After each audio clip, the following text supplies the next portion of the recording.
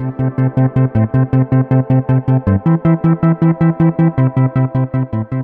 is Thinking in Public, a program dedicated to intelligent conversation about frontline theological and cultural issues with the people who are shaping them.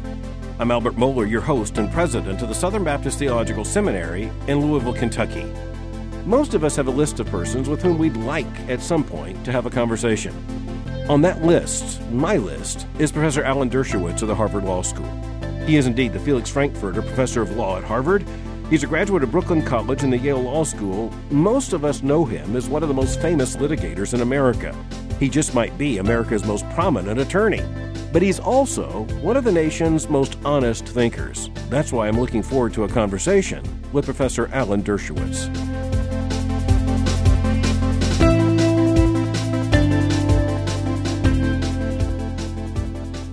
Alan Dershowitz has been for many years professor of law at the Harvard Law School. He is also America's most famous attorney and one of America's most prominent public intellectuals. It's our honor today to have this conversation with Dr. Alan Dershowitz. Welcome to Thinking in Public. Thank you so much. I appreciate it. I have been reading your material for a long, long time. I think many Americans know you by your television appearances, and I think at least at a couple of points we've been on the same program, if not at the same moment. Mm-hmm.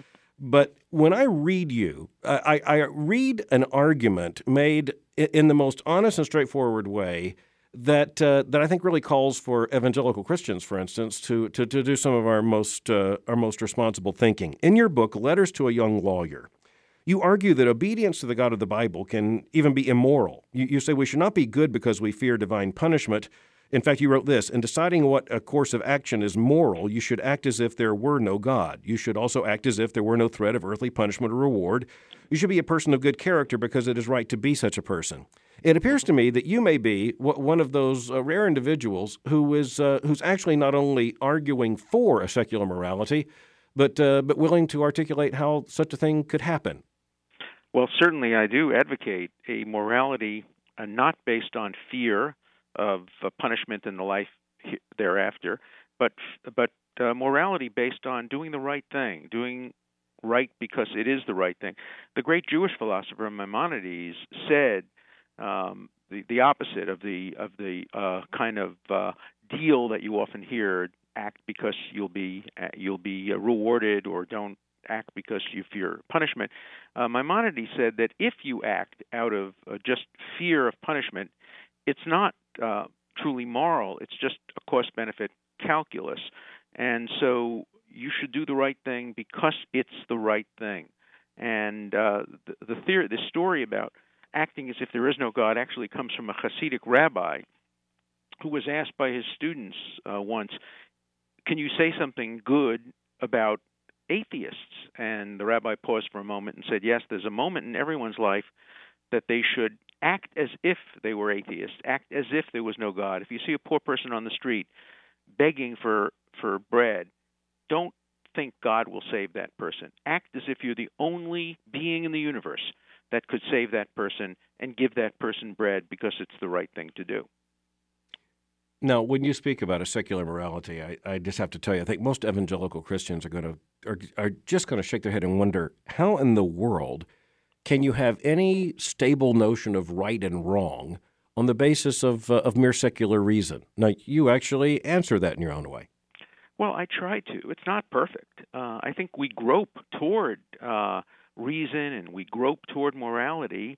Those of us who believe that we don't come with an instruction book, with a manual of how to do it, that we have to figure out for ourselves what's right and what's wrong, have a much more difficult time. I was brought up as an Orthodox Jew. I went to yeshiva, Jewish elementary school, yeshiva high school.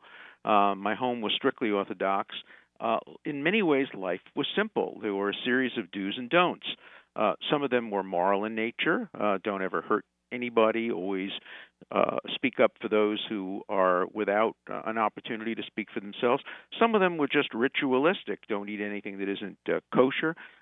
Don't drive your car on the Sabbath. But I was very rule-bound, and life was rather simple. When I became an adult, it became much more complicated for me. I didn't see the rule book as guiding my life. I saw experiences guiding my life. I was a child of the Holocaust era. that had a profound influence on my judgment of humanity, on my career decision to become a lawyer for the oppressed and the underdog. So for me, rights come not from divine commands, but from experience, and morality grows out of experience, and we struggle with it. It's not simple, and we make mistakes. And I agree with the evangelicals who say that without the Word of God, it's hard to have absolutes, and we fall into the risk of morality coming from the Stalins and the Hitlers and the horrible people of the world, the Ahmadinejads today. That's a risky endeavor, but I think the human experience on Earth is in fact a risky endeavor, and we should welcome the challenge that life without an instruction book gives us. There's a lot of discussion out there about justice, of course. Philosophers such as Dworkin, Michael Sandel, and others who have written best-selling books. Whether they're read or not, at least Americans know they're important books that ought to be read. But I have to tell you that if I were going to try the experiment of doing what you suggested that the rabbi had instructed, and that is to try to think like an atheist, I'll just have to tell you that I think I would find the most compelling moral argument to be that you present in your book, Rights from Wrongs, A Secular Theory of the Origins of Rights. And you just spoke about the absence of absolutes. And I think you're very honest in that book to suggest that we really do learn most from a secular perspective of what we need to know about the rights that have to be honored and preserved from the experience of horrible moral evil. Yeah. And, if you're a believing person, you believe that God put evil on the earth in order to teach us lessons. And I love the Bible, for example. I read the Bible all the time. I read the Jewish Bible. I read the Christian Bible. I learned a tremendous amount from it. I read it as a human being, as a secular person. I draw lessons from it. And whoever the authors of the Bible are, whether it was God himself or Moses or in the case of the New Testament, obviously those who wrote it, they were brilliant. And to teach law, for example, without reference to the Bible is absurd. It would be like teaching law without reference to the United States Constitution. We need to know the Bible. Whether you're a secular person or a non-secular person, whether you believe the Bible is the Word of God or the Word of inspired human beings, to live in the world today without reference to the Bible is to blink reality. I was watching somebody on television the other day, the president of the Atheist Society, and even he said he gave his daughter a Bible to read. Jefferson gave his nephew a Bible to read and said, read it like you would read a history book. Read it critically.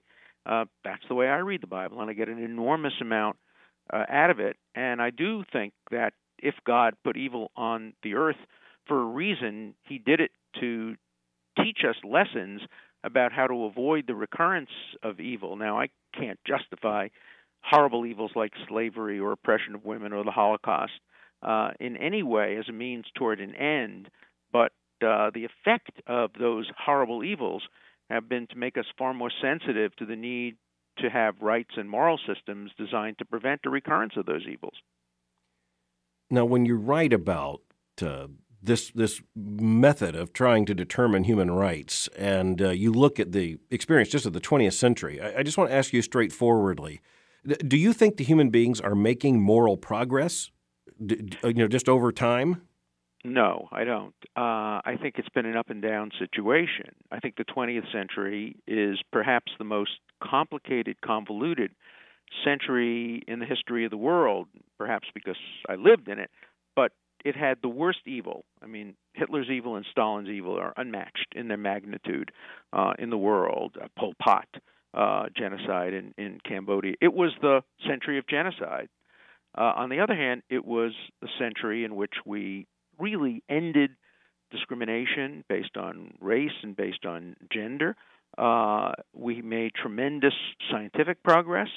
I think a lot of people came back to religion. America is a very religious country, far more than Western Europe, and that is really a 20th century phenomenon in many respects. So I think the 20th century has really proved that progress doesn't operate in a linear way, that evolution, moral evolution, is a metaphor. We don't evolve morally. We don't get better morally as time passes.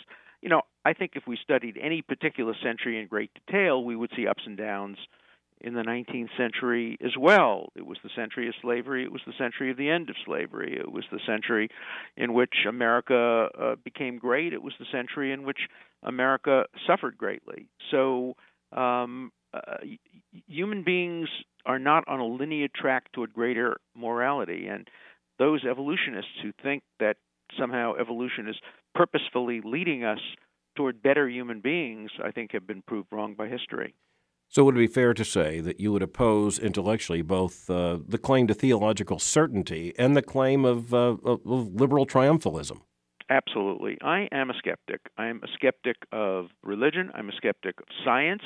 I don't think science has all the answers. I love to give the perfect example of how the Supreme Court, in an 8-1 decision, validated mandatory sterilization of people who were allegedly reproducing inferior stock. And the only dissenter was a religious Catholic who said, I can't abide this notion. It just doesn't fit with my teachings of the church. And he was the only dissenter, and of course history has proved him 100% right. All the fancy scientists at Harvard who thought that eugenics was the future and didn't anticipate how Hitler would use eugenics to produce the, quote, superior race, religion triumphed over science in that respect. And for me, as a skeptic of everything, I want to see religion serve as a check on science. I want to see science serve as a check on religion, just the way the legislature serves on a check on the executive. I want to see churches serve as checks on political figures, and I want to see political figures serve as checks on church leaders. So I want to live in a society in which there's a process of checking, in which there is never certainty about anything, and that we die as uncertain as we were born because nobody gave us all the answers. And for those who think the answers will come in the world to come, God bless them. I hope they're right. For those of us who want to live our lives completely here on earth because we have doubts about any world to come, we too have to be skeptical and uncertain about everything. By the way, the greatest religious leaders have always been skeptics. Jesus was a great skeptic. He challenged the Pharisees. He challenged the Jewish religious establishment. Luther challenged the establishment of the church. Even Muhammad challenged the status quo. So I think skepticism is a virtue not only among secularists, but among deeply religious people as well. Now, back in 2007, you wrote a book entitled Blasphemy, How the Religious Right is Hijacking Our Declaration of Independence. Mm-hmm. Do you see a threat to the American civil order coming from conservative Christians? Well, I see it as part of our system of checks and balances. Again, I would not want to live in a completely secular society. I wouldn't want to live in a society dominated by Benthamite pragmatism, nor would I want to live in a society completely dominated by Kantian imperatives, or religious imperatives, or secular imperatives. I want to see both. I want to see a challenge to each. What I worry about by some is that they see the Declaration of Independence and the Constitution, which was called the Godless Constitution when it was enacted, because it was the first constitution not to refer to God. But I worry that they are trying to engage in a hegemony. They're trying to say that you can only be a true American if you believe, and then some would say, and if you believe in a particular way and in a particular God and a particular approach to God. And I fear that. I don't think they're winning. I think Americans would always be skeptical of breaking down the wall of separation between church and state, a wall built, by the way, to protect the church, not the state.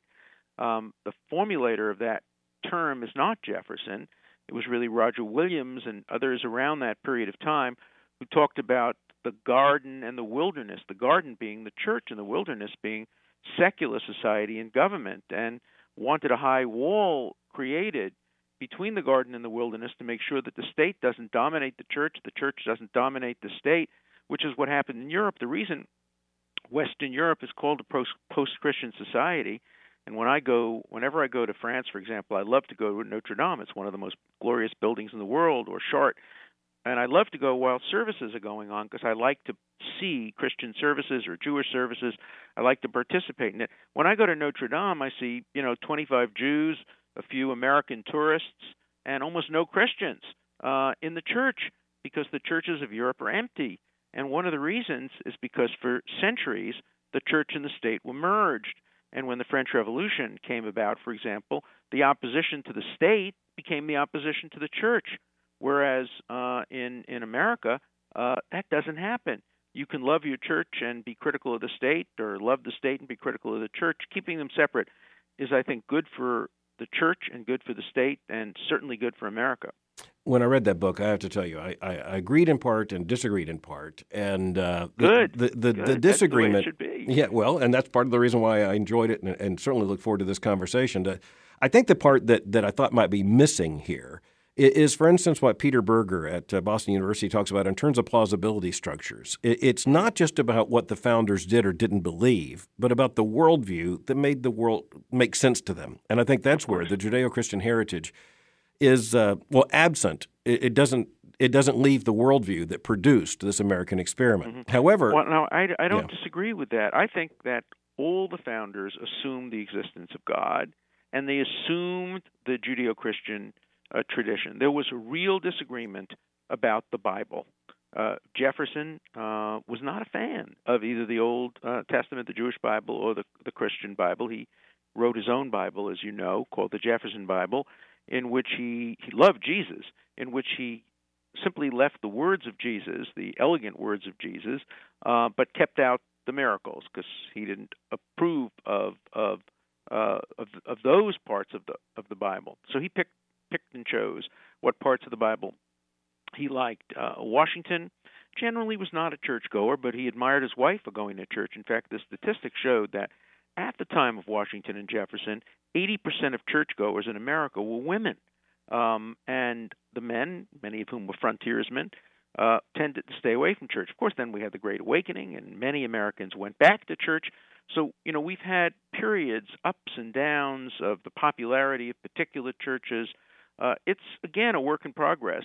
And what I didn't want is to see the Declaration of Independence misinterpreted as a document based on the Bible. It was based on religion, but in those days, the debate was not atheist or agnostic. In fact, the word agnostic hadn't even been invented, and there were no atheists, basically, in America. The issue was whether or not the Christian religion, as reflected by the Christian Bible, should become the basis for America. And there was very, very significant disagreement about that. Well, in your book, the first portion of it, and that's reflected also in your book, America Declares Independence, you really want to set the record straight, and a lot of those issues are contentious, but I just want to tell you something that might surprise you somewhat, or at least let you know there are some interesting arguments out there that might parallel yours from a different reason. You're concerned that conservative Christians want to claim these founding fathers because they want to claim their authority in order to establish a kind of historical precedent that would lead to current policy issues. I just want to tell you that I'm a Christian theologian, and I share many of your concerns, but for a very different reason. I think these people fall far short of Christian orthodoxy, and so I'm theologically offended to have them classified as Christians when in the case of someone like Jefferson, he is profoundly not. So we're in agreement there. I think that's right. And Jefferson, he's one of my heroes, but he's a very deeply flawed hero. He's one of my heroes on issues of freedom of speech and on other civic issues, but his personal life was abominable. I mean, he's the only founder who didn't even free his slaves, except for the ones he had personal and sexual relationships with. He didn't free his slaves even upon his death. He kept increasing his slaves and selling off some in order to buy wine and to increase his library. He was a hedonist who put the value of his pleasure over the freedom of his slaves, and the hypocrisy of writing all men are created equal on a desk that was built for him by a slave, in some ways manifests the complexity. So, if I were a deeply religious Christian, I don't think I'd claim Thomas Jefferson. or some of the others, Benjamin Franklin, who lived a life of hedonism as well.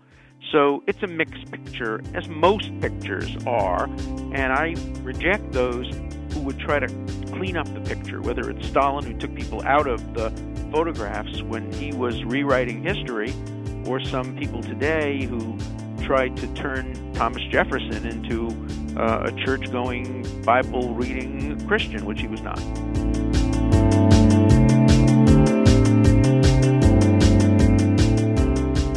Well, all of that was really interesting. On the one hand, I wonder if this conversation is a bit different in tone, at least, than many of Professor Dershowitz's writings. But maybe that's the way it is with just about all of us. There's a context for our conversation, and there's a context for the kind of argument that is printed in a book. There's the kind of argument that takes place in the give and take of a television news interview or talk show, and there's the kind of conversation that takes place with two people over a cup of coffee.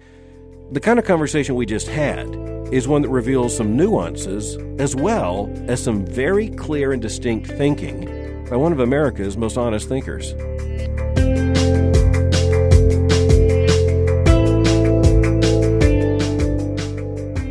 Professor Dershowitz, I have to tell you, one of the most fascinating things I've ever read by your pen is an essay that appeared in the Harvard Law Review entitled Rights in a World Without God. It has to do with the review's consideration of the 50th anniversary of something put forth by Lon Fuller entitled The Spelunkian Explorers. Sometimes the most important moral discussions take place in that kind of hypothetical situation. Can you play that out just a little bit for us? I think you're probably the only person who ever read that obscure article in the Harvard Law Review. It was the 50th anniversary of a brilliant hypothetical case written by my late colleague Lon Fuller, who was a great jurisprudence theorist. It was about people who were trapped in a underground cave, and they had no way of getting out, and they were going to die without food, and the only way to save themselves was to choose among them and eat one of them until the rescuers managed to break them free.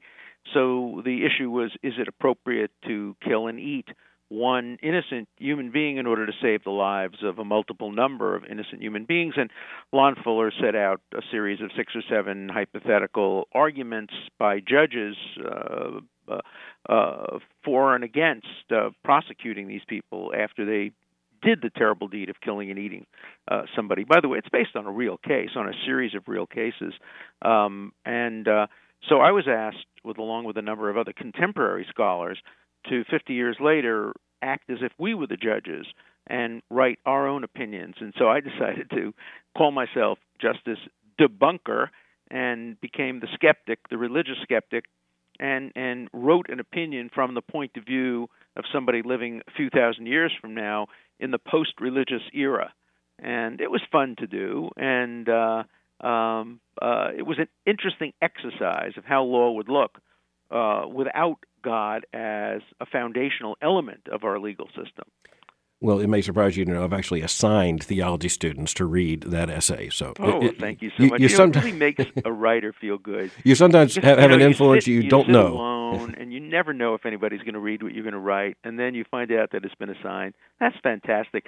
If you ever want me to do a little telephone interplay with your students to discuss it sometimes when you're teaching the class, I'd be happy to do that. Well, I guarantee you I'm going to take you up on that. Please, yeah. Now, that was done in a conversational kind of situation in the way you wrote it, in a hypothetical, in terms of a justice's opinion set down. And we've just talked about it, but there's not a clear and present danger that we really fear out of that right now. On this issue of terrorism, it's exactly the opposite. Exactly. And your understanding of terrorism is one of the most bracing and morally serious that I've ever encountered. And I think it would be very helpful if you go back to 1968 and answer the question that you ask, why does terrorism work? Mm-hmm. Well, why terrorism works, it's because it's rewarded. It's rewarded all the time around us. We see that those who have engaged in terrorism, if it's rational terrorism, it generally produces results. They get their hostages back. They get governments to change their policies. The Palestinians will probably get a state after having used terrorism extensively starting in the 1960s and even before. It goes back to 1929, whereas the Tibetans will not get a state, and the Kurds probably won't get a state, and the Chechens probably won't get a state, but the Palestinians will, and largely because they brought their situation to the attention of the world through terrorism. Now, the kind of terrorism that doesn't work is Osama bin Laden's terrorism because it was purposeless. He didn't say, I will blow you up unless you do X. He said, I will blow you up because you're evil, and there's nothing you can do to make yourself unevil. You have to all become Muslims, otherwise I'm going to blow you up. That will never work because there's no ask and there's no give. The only way to deal with terrorism like that is to stop it, as the United States successfully did in the killing of bin Laden. But we claim we don't negotiate with terrorists, but we always do. And in the end, the message to the terrorists is keep it up. It's an effective tactic for bringing your plight to the attention of the world, and you get what you want ultimately. So I think we've approached the problem of terrorism all wrong. Now, I want to trace that out a little bit because you especially indict Europe for being soft on this issue and for inciting terrorism and encouraging it. Back in 1968, the Palestinians learned that they could further their cause. And as you point out, the moral calculus is whether they win or whether they die, they succeed. Yeah, and I think it has come back to haunt the Europeans because they are now victims of terrorism. The Spanish were among the worst in terms of giving in to terrorism, and of course they had the terrible events in their train station, which killed so many. The British freed terrorists, and they had their subway terrorism. The Russians have had terrorism. The only country that may have benefited, perhaps, at the moment, who knows what will happen, is Germany. Germany was among the worst in terms of giving in to terrorism. They freed the terrorists who killed the Israeli athletes at the Olympics. They didn't do much to stop that act of terrorism, and they have not been victimized by terrorism for the most part, although the 9/11 people planned their terrorist acts in Germany, and Germany was a central place for terrorist activities. So countries make deals with the devil, and they make calculations. Italy has done the same. Virtually every country has made pacts with terrorists in order to selfishly protect themselves while exposing others to, or even incentivizing terrorism against other countries. So, again, I think the policy has not been the right policy, and I think it would be a wrong thing to reward Palestinian terrorism by giving them everything they want, and the more terrorism they engage in, or the more threats of terrorism they engage in, the more they get out of it. And even today, threats against Americans for promoting freedom of speech, if we are critical of Islam, the fear is that we will be victims of terrorism, and a great country can't submit to that kind of moral blackmail. So morally and legally or politically, what would you have America to do? Well, I think America has to have a strong stand against terrorism. I think the way we dealt with Osama bin Laden was absolutely correct. I actually would have preferred if he had been captured and put on trial and shown to the world to be what he was, much the way Eichmann was put on trial by Israel rather than just killed. But he has been disabled and no longer can be the leader of al-Qaeda. I think you have to deal with terrorism by fair, firm actions rather than by giving in to the demands of the terrorists. Now, there are going to be some extreme situations, inevitably, where moral considerations conflict and where some degree of compromise probably is in order. But for the most part, the policy ought to be that we do not reward terrorism. Now, in terms of the big moral issues, you've called for an attempt, a brave attempt, an honest attempt to forge some kind of secular morality and a secular grounding of human rights. But that leads me to ask a couple of other questions that relate to the larger issue of secularization, which you basically see as a good thing in terms of everything that can. No. I'm not in favor of secularization. Let me be very clear about that. I don't think a society that was a totally secular society would be a good thing. I think that secularism should not be prevented. I think it should not be demonized. I think very religious people have to learn to live with secularists, just as secularists have to learn to live with religious people. I would not want to live in a country that was either or. I experienced the Soviet Union during the bad times. I represented many dissidents. That was a secular tyranny. I wouldn't want that. And I saw that religion played a very important role in checking some of the abuses of the secular society. So I don't want to live in a secular society. I want to live in a society where secularism competes with religion. Well, then, just tell me to understand. Then the positive contribution that you see religion making is separate from any theistic claim. Is it a mode of moral reasoning? Is it a community of moral meaning? Help me to understand how you think that religious communities and religious believers can play a helpful role then in checking the power of evil. Well, in a lot of ways. First of all, I don't know what the truth is. I am not an atheist. I am a skeptic. So the religious folks may have it right. We may have it wrong. I would love to wake up after I died and be greeted by a God who said to me, "Gee, you were wrong. I admire your fortitude and your intellectual willingness to look at all sides of the issue, but in the end you were wrong." Nothing could make me happier than to find out that I was wrong and there was an afterlife, whether I benefited or was hurt by it. I'd love the intellectual challenge of knowing I was wrong. So I think one thing is that religious folks give us a worldview that might be right in the end. I'm not there to say that it's not.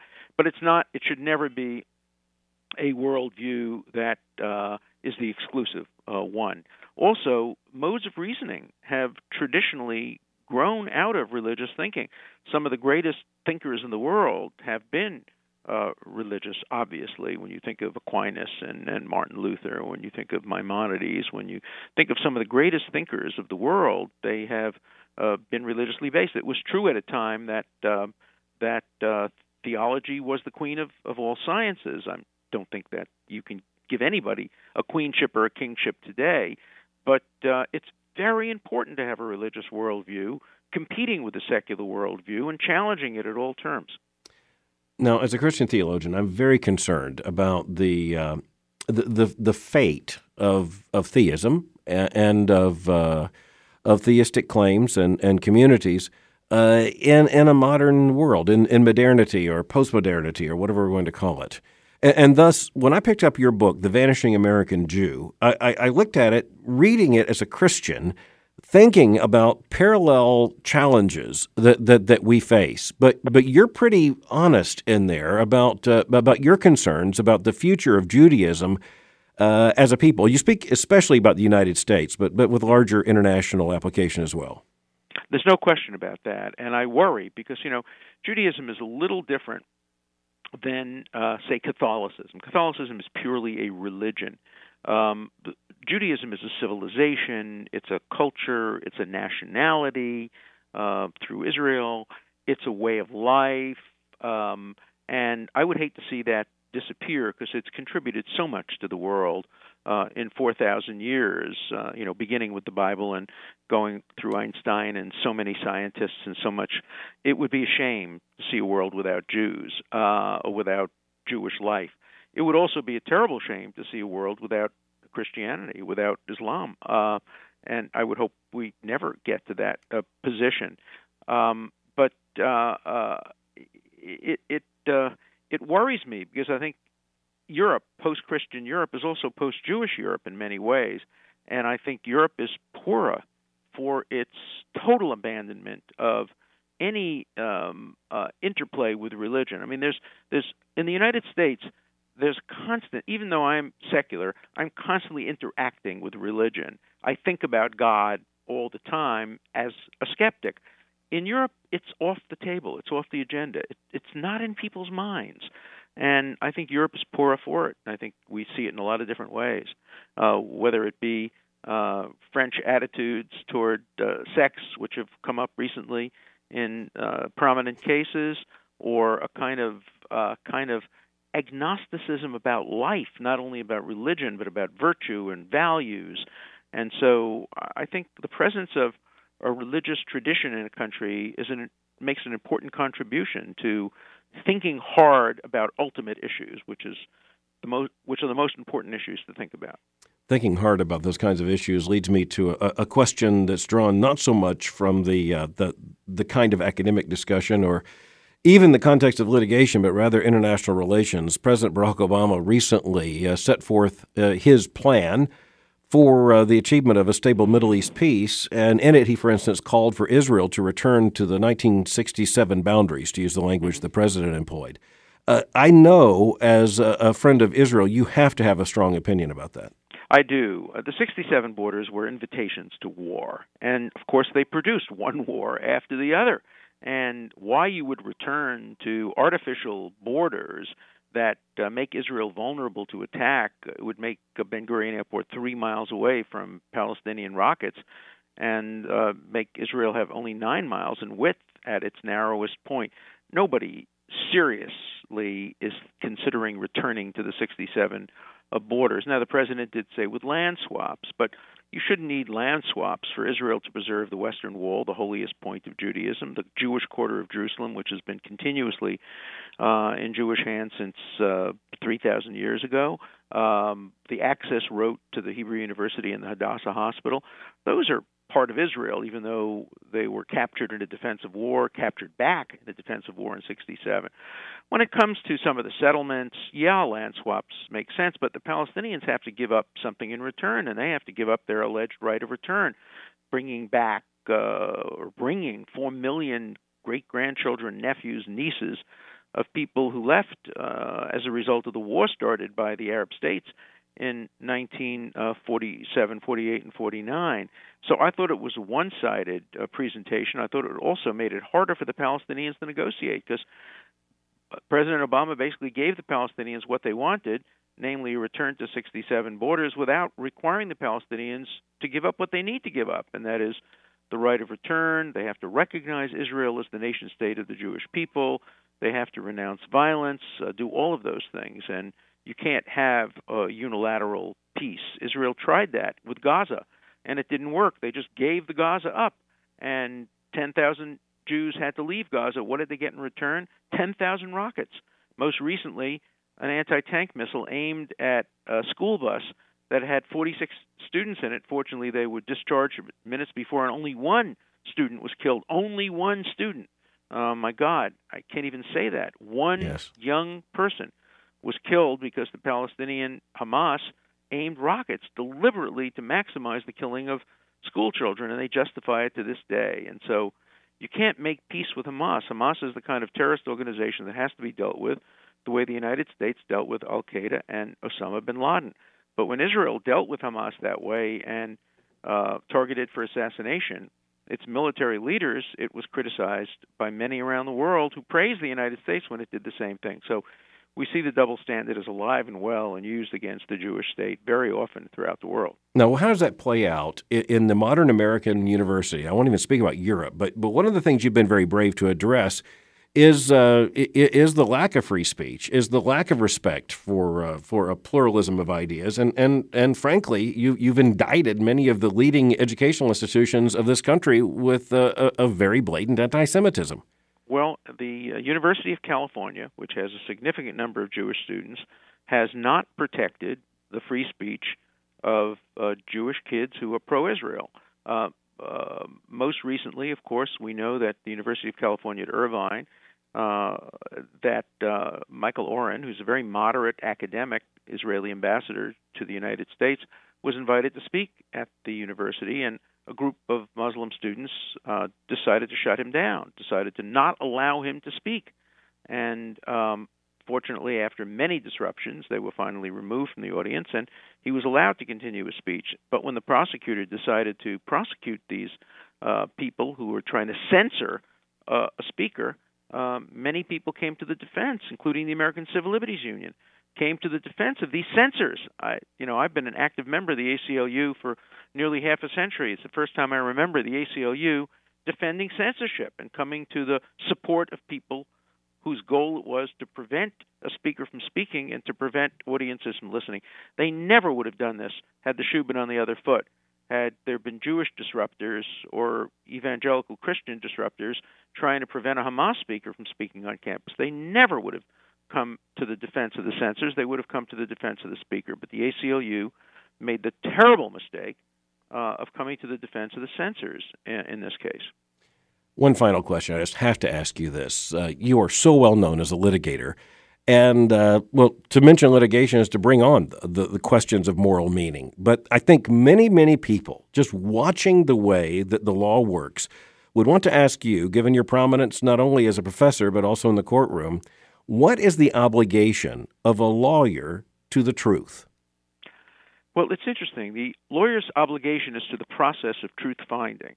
And the process of truth-finding under the American legal system is adversarial.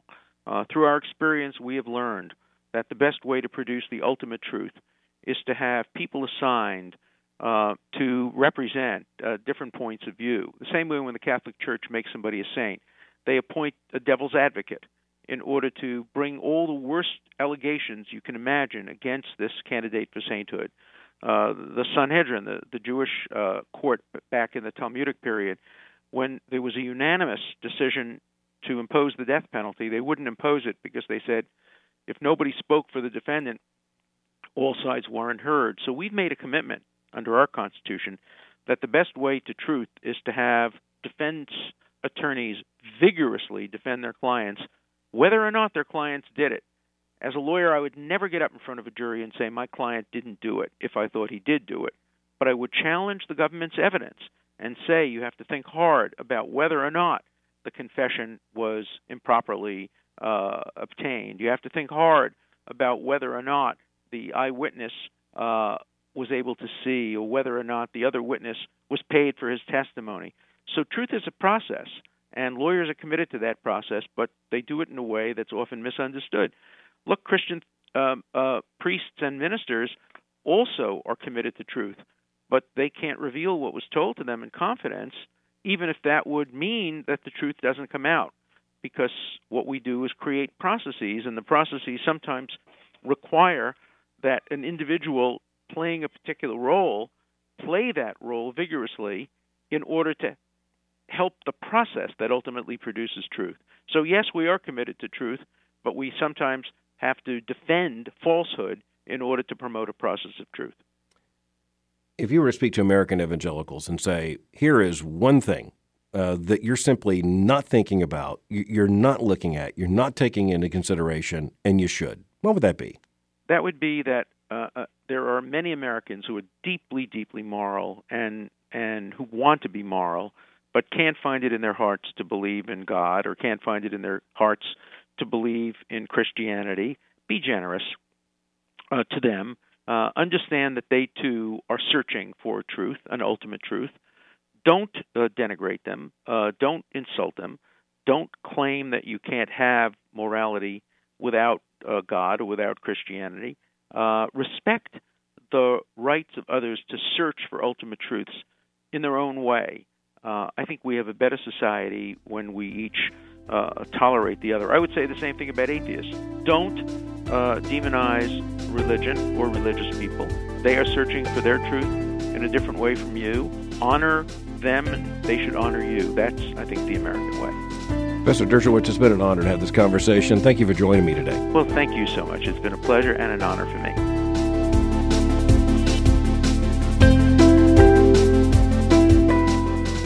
Well, that was about as wide-ranging a conversation as two human beings can have, moving from hypothetical cannibalism all the way to the latest events in the Middle East, talking about issues of morality that might be debated in a more academic context and the very real and present danger of terrorism.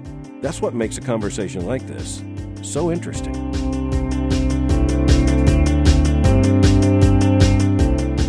It's certainly true that we learn a great deal from people who agree with us.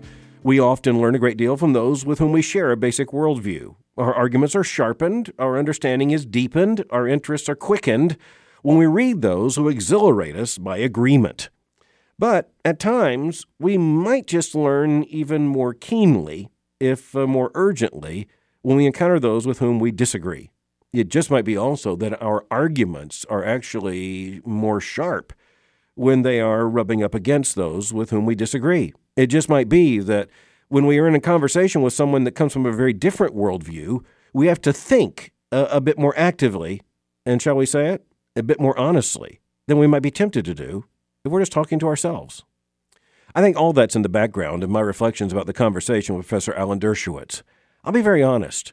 I do not share his confidence that there can be a genuine secular morality. I am reassured, however, by the fact that he is so serious and honest in his efforts to try to negotiate one, to create one, and to be honest about what kind of moral reasoning would be required to achieve such an understanding. I'm very thankful for the fact that he is very honest about suggesting that the best that can come out of this is a set of general moral understandings. When he writes about human rights coming from the context of moral reasoning in his book Rights from Wrongs, he's very honest about the fact that it really doesn't produce a system of moral absolutes, but rather a set of moral principles that should be respected by virtually all people in virtually all settings. The danger is, I think, that there are circumstances in which people are very prone to act in ways that are deeply immoral if there is the absence of such absolutes, and if there is the forfeiting of even the possibility of knowing absolute truth in issues of morality or anything else. I find a conversation with Professor Alan Dershowitz to be bracing, whether I'm reading his books or hearing his voice, as in this conversation that we've just enjoyed. When I read his books, I find myself entering into a world in which a very honest mind is trying to think about the consequences of his basic presuppositions, but is also trying to deal with real-world issues, whether it be terrorism or the future of the state of Israel, or what kind of liberties must be balanced over against the very real needs for security in the modern state. I find myself interested in the kind of hypothetical arguments that he entertains as a lawyer, and I find myself deeply interested in how he actually operates as not only a law professor, but as a litigator, given the fact that he has been involved in some of the most high-profile cases in American jurisprudence. But when you look at these issues and take them one by one, I think they all come back in many ways to one of the issues we discussed later in the conversation. When I read his book, The Vanishing American Jew, I was very much struck by his concern that low birth rates and assimilation and intermarriage will likely mean the end of Jewishness as we've understood that, at least in recent decades and centuries. I understand that here you have a Jewish man who declares himself to be basically a skeptic when it comes to the existence of God, who's very concerned about the non-existence of Jews. And one of the reasons I found that interesting is because I think there are many Christians who are almost tempted to think in the same terms. Cultural Christianity is in many ways reflected in the very kind of argument that Professor Dershowitz there encounters and puts forth in his book, The Vanishing American Jew. But I also note that if you are going to embrace that kind of worldview, if you're going to see religious faith as basically something that adds a community of meaning, and you'll hear very honestly what Professor Dershowitz said, a check over against the kind of Benthamite Kantian reasoning that's all that remains, or perhaps you might say even the best that remains in a purely secular intellectual context. So I appreciate that. But I also have to come back to say that I share so much with Professor Dershowitz in terms of what I understand to be his passions. A passion, for instance, for his own people, a passion for the state of Israel. When it comes to the fact that just moral reasoning in any sane context requires us to appreciate the fact that the existence of Israel is very crucial for the existence of the Jews as a people. Now, there are many Christians who are going to tie that to specific Christian theological arguments, but the case can be made that the most important argument there is simply the fact that the existence of the Jewish people should be a prime concern of Christians. And it's hard to imagine how that can be treasured and be protected without the state of Israel. His warnings about the reality of terrorism include an intellectual honesty that just is missing in so many other conversations. This man is not a utopian. He's not a secular utopian who points to the world as it might be and says that we fall woefully short, and if we only tried to improve ourselves morally, we could reach this kind of moral triumphalism. No, he does seem to have a very keen understanding of the human propensity to evil. He's willing to talk about the Nazi regime and the Soviet Union. He, after all, was a prime defender of many of the dissidents in the former Soviet Union. But when I listen to Professor Dershowitz, and I find myself having to think more keenly as a Christian theologian as I read this lawyer who writes across such a wide field of subjects and issues and disciplines, I also find myself wondering if it just might be that the moral context of America right now, which is, I will argue vociferously, largely the inheritance of a Judeo-Christian heritage on the part of those who did believe in God and whose theism was very central to their worldview and their understanding of human dignity and human rights, I wonder if that has created the context in which a Professor Alan Dershowitz can make his fascinating arguments at the Harvard Law School and beyond. I fear, and I say this not only as a matter of anxiety, but as a matter of what I believe to be moral truth, that in a purely secular society, it would be virtually impossible for an Alan Dershowitz to make the arguments for secular morality that he so bravely intends to put forth. At the end of the day, I'm certainly not convinced about the possibility of any adequate secular morality.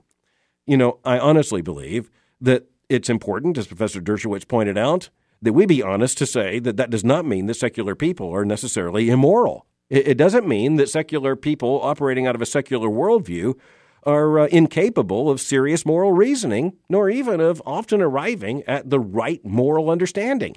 For that, we should be very deeply thankful.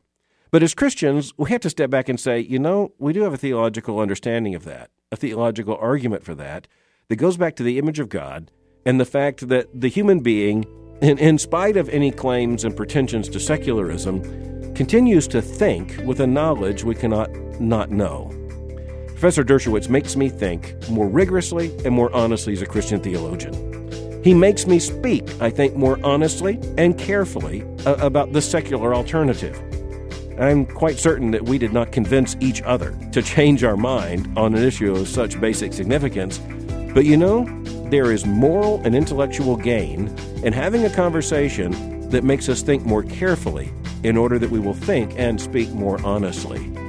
And that's the kind of conversation that's worth having any day.